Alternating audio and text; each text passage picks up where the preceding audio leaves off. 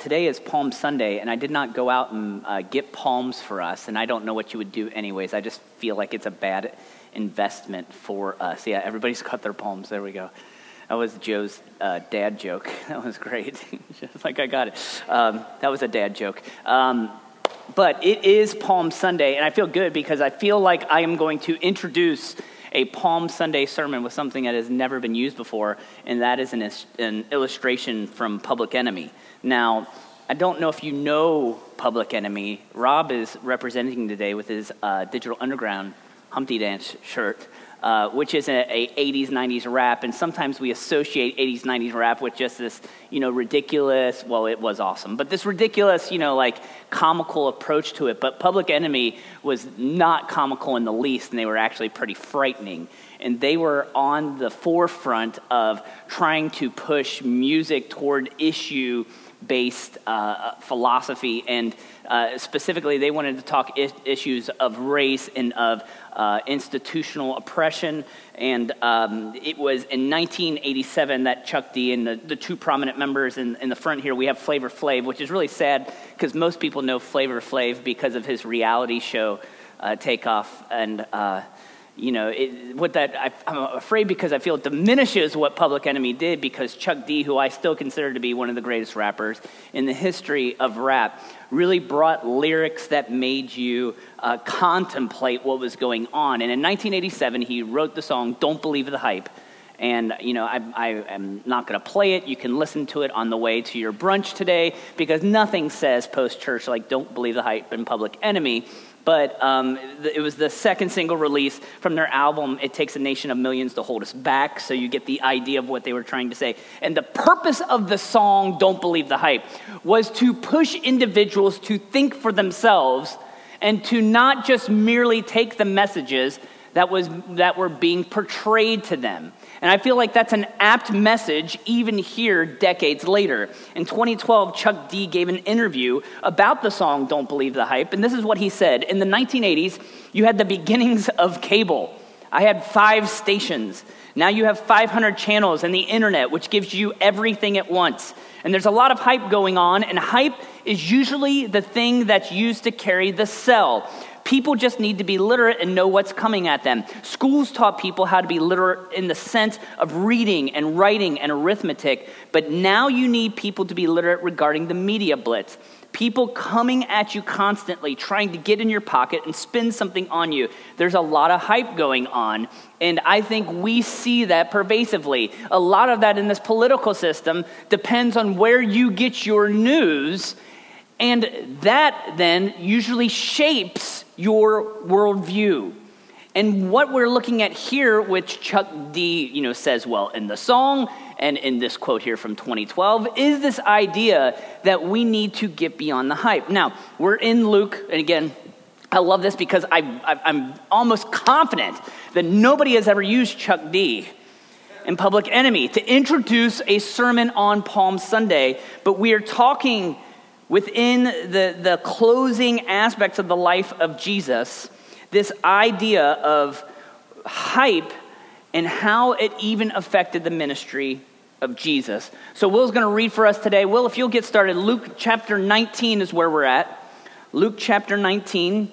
We're going to start in verse 28, and you're going to read verses 28 through 35, please.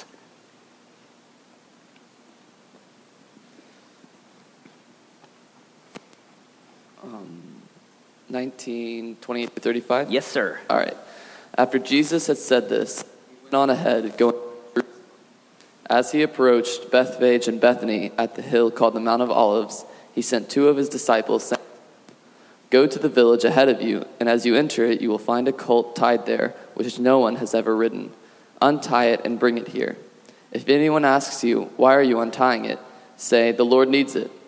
Those who were sent ahead went and found it just as he had told them. As they were untying the colt, its owner asked them, "Why are you untying the colt?" They replied, "The Lord needs it." They brought it to Jesus, threw their cloaks on the colt, and put Jesus on it. In the scriptures and Christian tradition, this is known as the beginning of Passion Week. And the week before Jesus died, the Friday, he had maneuvered through these two small villages of Bethphage and Bethany. We're usually more familiar with Bethany because that is the dwelling place of Lazarus and his sisters Mary and Martha. So Jesus frequented there. A little further outside of the city of Jerusalem was the little village of Bethphage, where he is, maneuvering his way through this area heading towards Jerusalem. So this wasn't like he wasn't taking the highway, the express route. He was taking the back roads, the local, to try to get a good sense of the people there, and they're moving toward Jerusalem.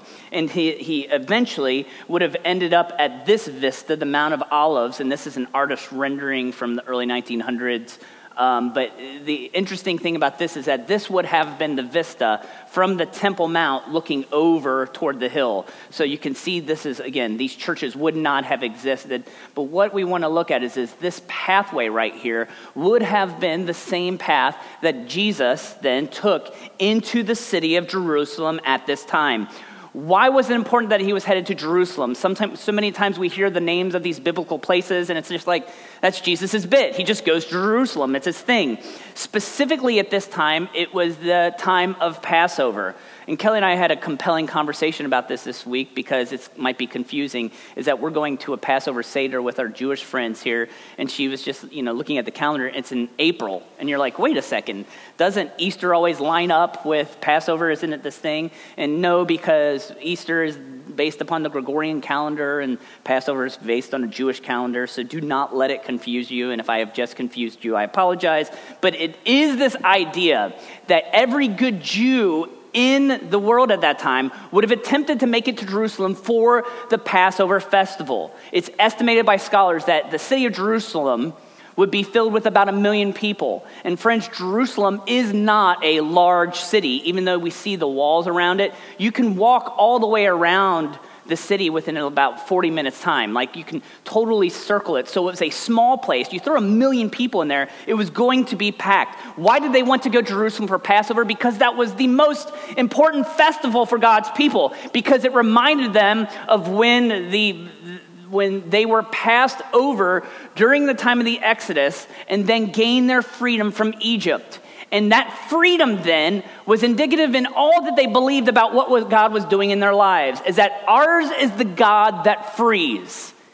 And he provides us freedom. And the Jewish people for centuries had been living under oppression. If you go 9 centuries before Jesus, or 8 centuries before Jesus was born, there's the Assyrians, about 6 centuries before he was born. The Babylonians, about 3 centuries before he was born. The Greeks came in. And about a century before Jesus was born, the Romans came in. And for all of those centuries, God's people were longing for freedom from their oppression. So they returned to Jerusalem and celebrated because they wanted this freedom to come to them. And I believe, friends, it's no irony that this is why Jesus chose to go to Jerusalem at this time, that it all wove itself together because he was going to bring freedom to them. So we needed a mode of transportation. We might not really have needed it, because you can see the walk from where Jesus would just have been over the hill. He didn't need himself a donkey. He walked everywhere, but this wasn't just for transportation purposes. This was prophetic. And we began the service reading from Zechariah chapter 9, verses 9 and 10, that the Messiah was supposed to enter Jerusalem riding on a donkey. So we have some Jedi mind trick right here, right? Where Jesus is like, just go over to the next village and just say, hey, I need this donkey. Jesus needs it. The Lord needs it. And they walk in, and that's just got to be the weirdest conversation ever, right? Like, hey, well, you're taking my donkey. Why are you taking it? The Lord needs it. Cool. Just like, it was peculiar. It's this bizarre thing. But I think it's supposed to also illustrate for us the roles that Jesus played. And this is a tri-perspectival view on who Jesus was. But his role as prophet and priest are important. And here he's being prophetic, and he's heading into Jerusalem, the place of the temple, where his priestly instincts kick in, because after this, we're not even going to get in here. When he gets into Jerusalem, he clears the temple of the money changers. But most importantly, this aspect is that Jesus entering now is not just this lowly, meek prophet entering the city of Jerusalem. The king is coming. Will, let's read verses 36 through 40 of Luke chapter 19. As he went along, people spread their cloaks on the road. When he came near the place where the road goes down the Mount of Olives, the whole crowd of disciples began joyfully to praise God in loud voices for all the miracles they had seen. Blessed is the King who comes in the name of the Lord. Peace in heaven and glory in the highest. Some of the Pharisees in the crowd said to Jesus, "Teacher, rebuke your disciples." "I tell you," he replied, "if they keep quiet, the stones will cry out." Isn't that great verses right there in verse 40 by Jesus saying that? They cannot not be quiet. They can't. Because if they don't speak, then the very stones, and this is actually a rocky place heading down here. It says the stones would cry out, and that's what we have. Now, the most disconcerting thing for maybe you and I right here is as I read through Luke's text, and Luke doesn't even have palms in Palm Sunday.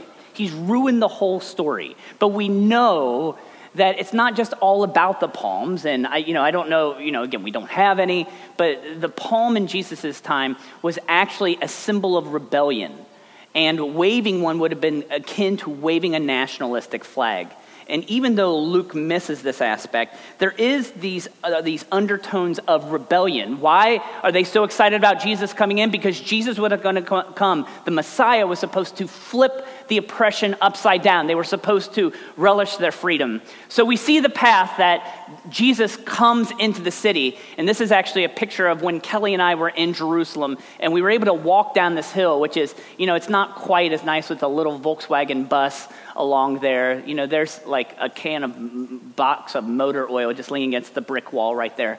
But you think of the idea that he ascends down here, and back in Jesus' day, even though the path that line he was taking, you could see it going across the valley, and there's actually a little road at the bottom right now. In Jesus' day, the path would have been more direct because there was actually a ramp that was built across the Kidron Valley so that Jesus and all of the followers around there would have been able to come into the city just straight away. Now, what we have with Jesus right here is we're in the midst of two different ceremonies of Jesus' entry into Jerusalem. And the first one, which I'm pretty sure I misspelled here, it's Adventus with no O. And Adventus is this Latin terminology for the coronation march of a king into the city. And we know that Alexander the Great, 300 years before, had taken a similar route. Now, the complex at that time in the temple was more rudimentary, so there wasn't a path. But he entered through the same side of Jerusalem Alexander the Great did, and was heralded a king at that time. So the Adventus ceremony that a king would enter into the city was very prevalent in the minds of the followers of Jesus. And the big difference within this is instead of Jesus entering on this nice shining horse steed, he's going in on a donkey, on a jackass, on a petulant creature, but is showing that he is a king of such a level that it doesn't even matter what mode of transportation he has. He supersedes that. So Adventus is one thing. The second thing we need to realize by reading the book of Exodus, chapter 12, 1 through 3, what would have happened on this Sunday before Passover? And we read, the Lord said to Moses and Aaron in Egypt, "This month is to be for you the first month of your year. Tell the whole community of Israel that on the 10th day of this month, each man is to take a lamb for his family and one for each of his household." It's estimated because of the crowds that 250,000 sheep were slaughtered during Passover. And Jerusalem is situated on a hill, friends, with that much blood. It's very likely that the blood was even flowing through the streets. And though you and I found that repugnant, we have to understand that for them, it was indicative of God's freedom and delivery. In the same way that they killed the lambs back in the days of Moses and Aaron so that the spirit of death would pass over them, similarly they did so because they were hoping, they were longing for freedom. And this was the same day that the high priest then would leave Jerusalem and go out to the hillside and come back into the town with his sheep, which was the most important sheep in all of Israel at that time because it was a sheep of the high priest. And he would enter into the Golden Gate and then go straight to the temple complex. Now, what's interesting is this wall was built hundreds of years after Jesus, but they're pretty sure archaeologically that the actual entrance is right underneath this. The reason they don't excavate is because of politics, because it's sitting right in the midst of a Muslim cemetery. But that would have been the point of entry that the priest would have come in. So somewhere, if you're following the timing, why is Jesus doing this entry right about this time? Yeah, it's the Adventist ceremony, but at the same time, there was probably a crowd surrounding that area because they were either waiting or the high priest had just already come through the gate, and here comes Jesus. And as he's coming in, we see the scene that's developing to the point that they're shouting out, to the point that the Pharisees are pissed, to the point that they're just saying, this is the Messiah. He's coming in, and we're thrilled and we're excited. That's the scene, right? So if you are a Christian, you understand like this day, we're supposed to be excited. We're supposed to understand that Jesus comes into Jerusalem as the king, and therefore we wave our palms with gladness, understanding that he brings freedom in. But friends, I've taught and preached, and that's why I didn't have to mine deep for this background material, because I've taught and preached and talked about this topic a lot. And I think it's because it's so essential to who we are during this week, right? It's Palm Sunday. But this was the first year I just stopped, because when you preach the same thing over and over again, you're like, okay, do I just give the same thing out, or should I actually look at this again? And every once in a while, friends, I do due diligence, and I try to think, okay, let's look at this scene. And it was the first year that I really looked at the scene and said, how peculiar was this? It was extremely peculiar, because we focus on the throngs who are supporting Jesus, but we don't see the broader scene. Let me give you a personal example that maybe I can do this. We go to Taste of Cincinnati. It's coming up here in a few months. I don't know if you go to Taste of Cincinnati. Now, even though I like being around people, I hate crowds. Like I just don't, and usually crowds that are usually in some sort of drunken stupor. So when it comes to Taste of Cincinnati, usually what I like to do is get there early. You know, I can get in before the crowds get really crazy, and then out, and I can be like, oh, I experienced it. That's great. Well, every once in a while, we have friends coming in town. They're like, let's go down at like 4 o'clock in the afternoon, or 6 o'clock. And you're like, that's a great idea. And you head down to the Taste of Cincinnati. We know this experience. Have you been there? You're shoulder to shoulder. And especially if you have a kid, and one of the reasons we used to go so early when Kaylin was young is that if you're trying to maneuver a stroller through there, that's a death wish. And then, as you're going through the crowd, you're trying to hold on to your kid because you don't want them to, get plowed over by some drunk person. It's a scene, right? It's crazy. And even within that huge crowd then, there's little sub-scenes. Like, I don't know if I'm pretty sure it was last year that we were going through the crowd, and on one of the corners, there was these street preachers set up. And if they didn't do it last year, it's been in the past couple of years. So if some of you have known, they have the whole sign set up like you're going to hell and you should enjoy it or whatever. And then, then you have the people coming up shouting at them, because they're like, I'm drunk and I've got a good theological point. And then you have like the people who are like, no, I'm really a Christian and this is right. And basically it's just this chaotic, crazy scene. Anybody, if you've not seen it, you understand what I'm saying, right? So that was the last year. But let me tell you about a few years ago. There's this scene. Is that we're walking through the crowd and there's this big other circle crowd coming with us, right? Like it's coming towards us. Like there's this mob within the subset of the Taste of Cincinnati crowd. And in the midst of it was the naked cowboy. Now, I don't know if you're familiar with the naked cowboy. Is anybody not? Because otherwise, if you're not, I've got to explain this because you're going to be like, this is the craziest church service ever. Okay, Will. And maybe the reason why is because you're not from Cincinnati, because he is from Cincinnati, Ohio. He grew up in the Green Hills area. And his whole shtick was, and he actually has a UC degree, which, go Bearcats? I don't know. But the thing is that he made his living being at Times Square, and he's wearing nothing but a guitar and his skivvies, which I church redacted that for us for our ability to eat lunch well later. But the naked cowboy is coming through, so he's not really naked.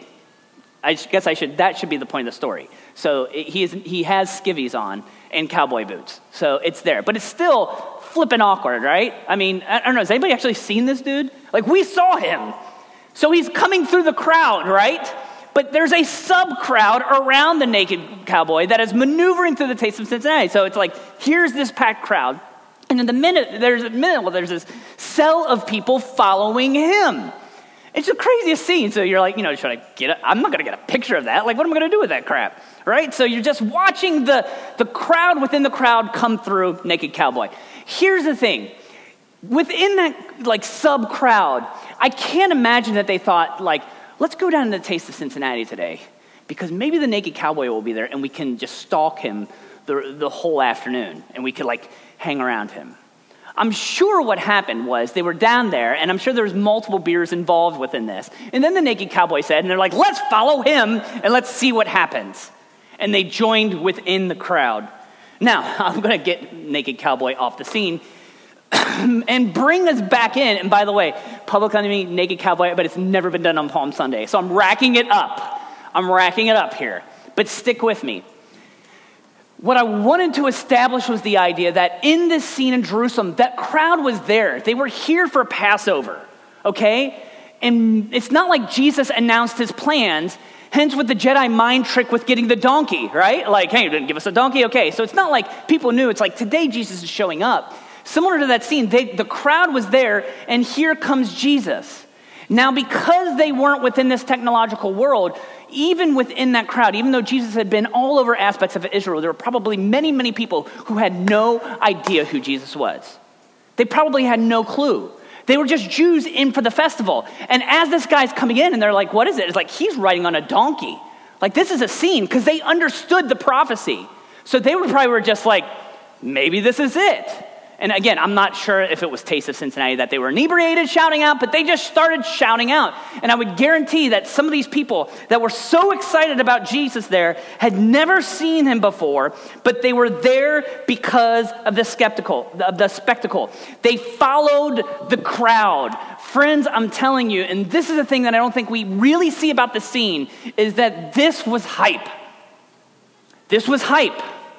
And yes, even though in the midst of that scene there was truth inherent in what Jesus was doing, the King of Kings was entering into the city of Jerusalem, heading towards his death.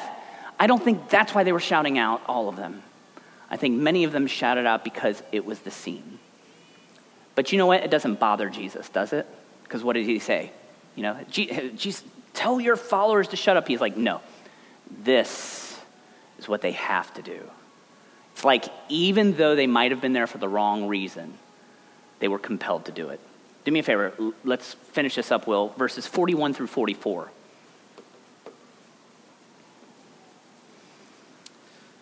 As he approached Jerusalem and saw the city, he wept over it and said, if you, even you, had only known on this day what would bring you peace, but now it is hidden from your eyes.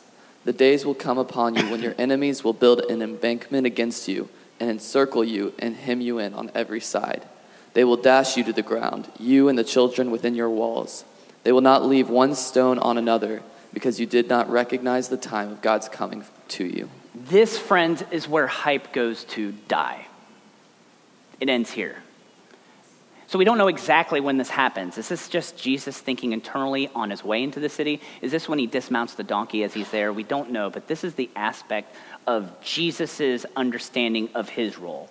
And he gets to this beautiful city coming in like royalty. He is the king, the prophet, the priest. He is entering in, and he says, and by the way, Jerusalem, you just don't get it.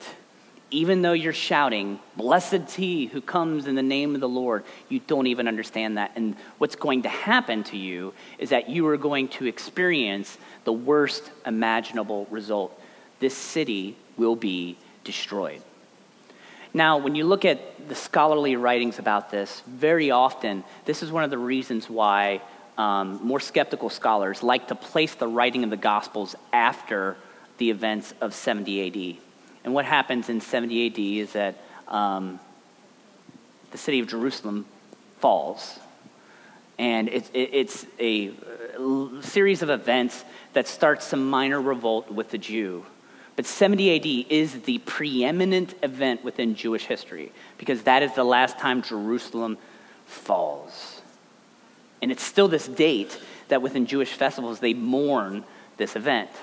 So one of the reasons that skeptical scholars are like, oh, Matthew, Mark, Luke, and John is written after 70 A.D. because they don't like the idea that Jesus was actually prophetic. We see it in Matthew chapter 24. In every one of the Gospels, Jesus basically predicts that Jerusalem is going to fall, which is antithesis to what the crowds were excited about cheering. See, the hype surrounding Jesus' entry was, here comes the Messiah, and he is going to make all of this right according to their preconceived notions. You know, the city of Jerusalem, I don't know if you look like etymology, but that last word, Salem, is derivative from the Greek word shalom, which is the word for peace. And Jesus is entering into the city of peace, and he is saying, you will have no peace because you will reject me, and therefore this will happen. Now, again, there's some people who look at that and say, wait, so what Jesus is saying is that if they had just not killed him, then all would have been good in the hood, right? Like, this would have worked out well. That's not what he's saying, but what he's truly getting into this idea is that their concept of kingdom was not the truth of the kingdom that Jesus was bringing in to the world through his reign. What Jesus' concern was is ushering in a new kingdom. A kingdom where there was no rich, where there was no poor, where there was no powerful, where there was no weak, where all things would be usurped. And that is not what they wanted. What they wanted was kingdom at their terms. And Jesus says, nope, we're not going to have that. Friends, Palm Sunday was hype. And those of you who have been with us throughout this study of the book of Luke have seen that. This is not, Palm Sunday, that like celebration stuff was not the essence of what Jesus' ministry was. He was countercultural. He was bringing in a kingdom that was completely different than the one that those people desperately wanted. And how do we really perceive that it's hype? Within what happens just within a few days. Because after this event, 5 days later, we have the crowd who are unable, once again, to silence themselves, right?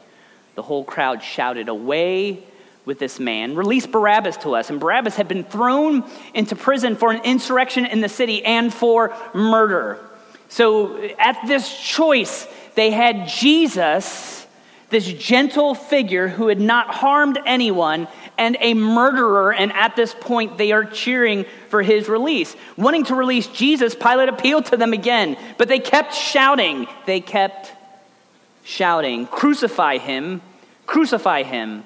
For the third time he spoke to them, why? What crime has this man committed? I found in him no grounds for the death penalty. Therefore, I will have him punished and then release him. But with loud shouts, they insistently demanded that he been crucified. And this is the line that gets me every time. And their shouts prevailed. Friends, I'm going to say that the same group of people that were caught up in the hype as Jesus entered Jerusalem on a Sunday were caught up in the hype on a Friday when they said, we want him dead. And this is why we cannot believe the hype. And as much as we sometimes want a Jesus who is going to come in the conquering hero, that's not his MO. I mean, he will be victorious. But friends, not in a way that many of us picture. And I would offer us today, I think that's one of the most difficult aspects about living the Christian life, isn't it not? Because we have this story, this narrative of victory. We serve Jesus, and many of us have been told from preachers and churches and from good, well-intentioned Christian people that if you just follow Jesus, then it's all going to make sense. It all works itself out. And if it doesn't make sense, then you need to believe harder or better, and it will all make sense. But friends, I'm just telling you, as much as we can say that Jesus transforms our today and our eternity, sometimes it's just not going to equal out. Sometimes it's just not going to make sense. Sometimes we get caught up in the Christian hype surrounding what is happening in our lives. And we lean into it. And we're addicted to it.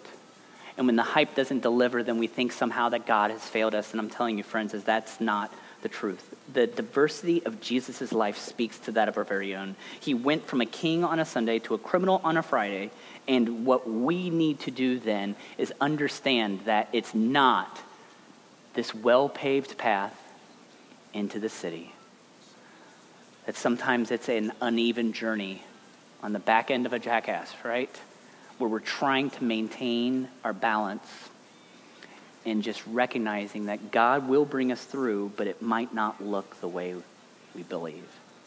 Because if I'm writing the story, that's not how it ends. Like, isn't that right? If I'm writing this story, it ends on Palm Sunday. It ends on Jesus victorious. It doesn't end him hanging on a tree within a few days later. And I think that's what's important to you and I. Even in this season where we celebrate and we love Jesus, let's celebrate the true Jesus. Let's not get caught up in the hype. How do we do that? I think we just have to live consistently. The Apostle Paul in 1 Thessalonians chapter 5 speaks of this. And this would be like within the realm of Christian aphorism. You're like, this is just a list of things that it's all supposed to make sense. But just listen to what he says here. And we urge you, brothers and sisters, warn those who are idle and disruptive. Encourage the disheartened. Help the weak. Be patient with everyone. Make sure that nobody pays back wrong for wrong, but always strive to do what is good for each other and for everyone else. Rejoice always, pray continually, give thanks in all circumstances, for this is God's will for you in Jesus. Friends, this path that Jesus took is very much like our lives.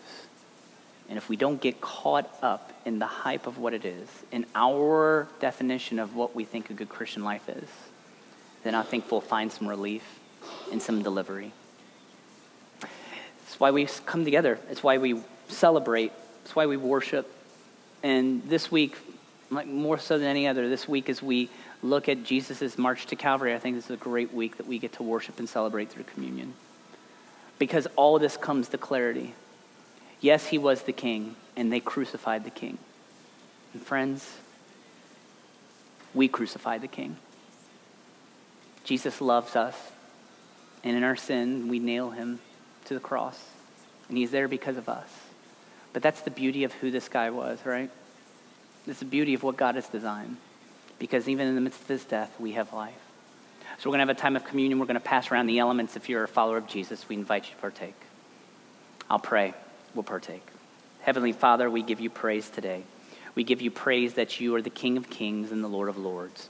Father, I give you praise for the life that you led, for that you, Father, were willing to usurp systems that were corrupt in order to bring power to the weak. And Father, in our lives day to day, sometimes it never makes sense to us. We worship you, we praise you, and yet we see the wicked prosper. We entrust you, Father, and we see injustices right and left. It makes no sense. But God, we realize that your justice will be established for eternity. And what might not make sense to us fully now, you help us to get through the day to day. And that's our prayer. Help us to get beyond hype. Help us to worship you, the crucified King. We thank you for this time to commune, for this bread and this cup, which reminds us of your death. And we give you praise for it. Amen.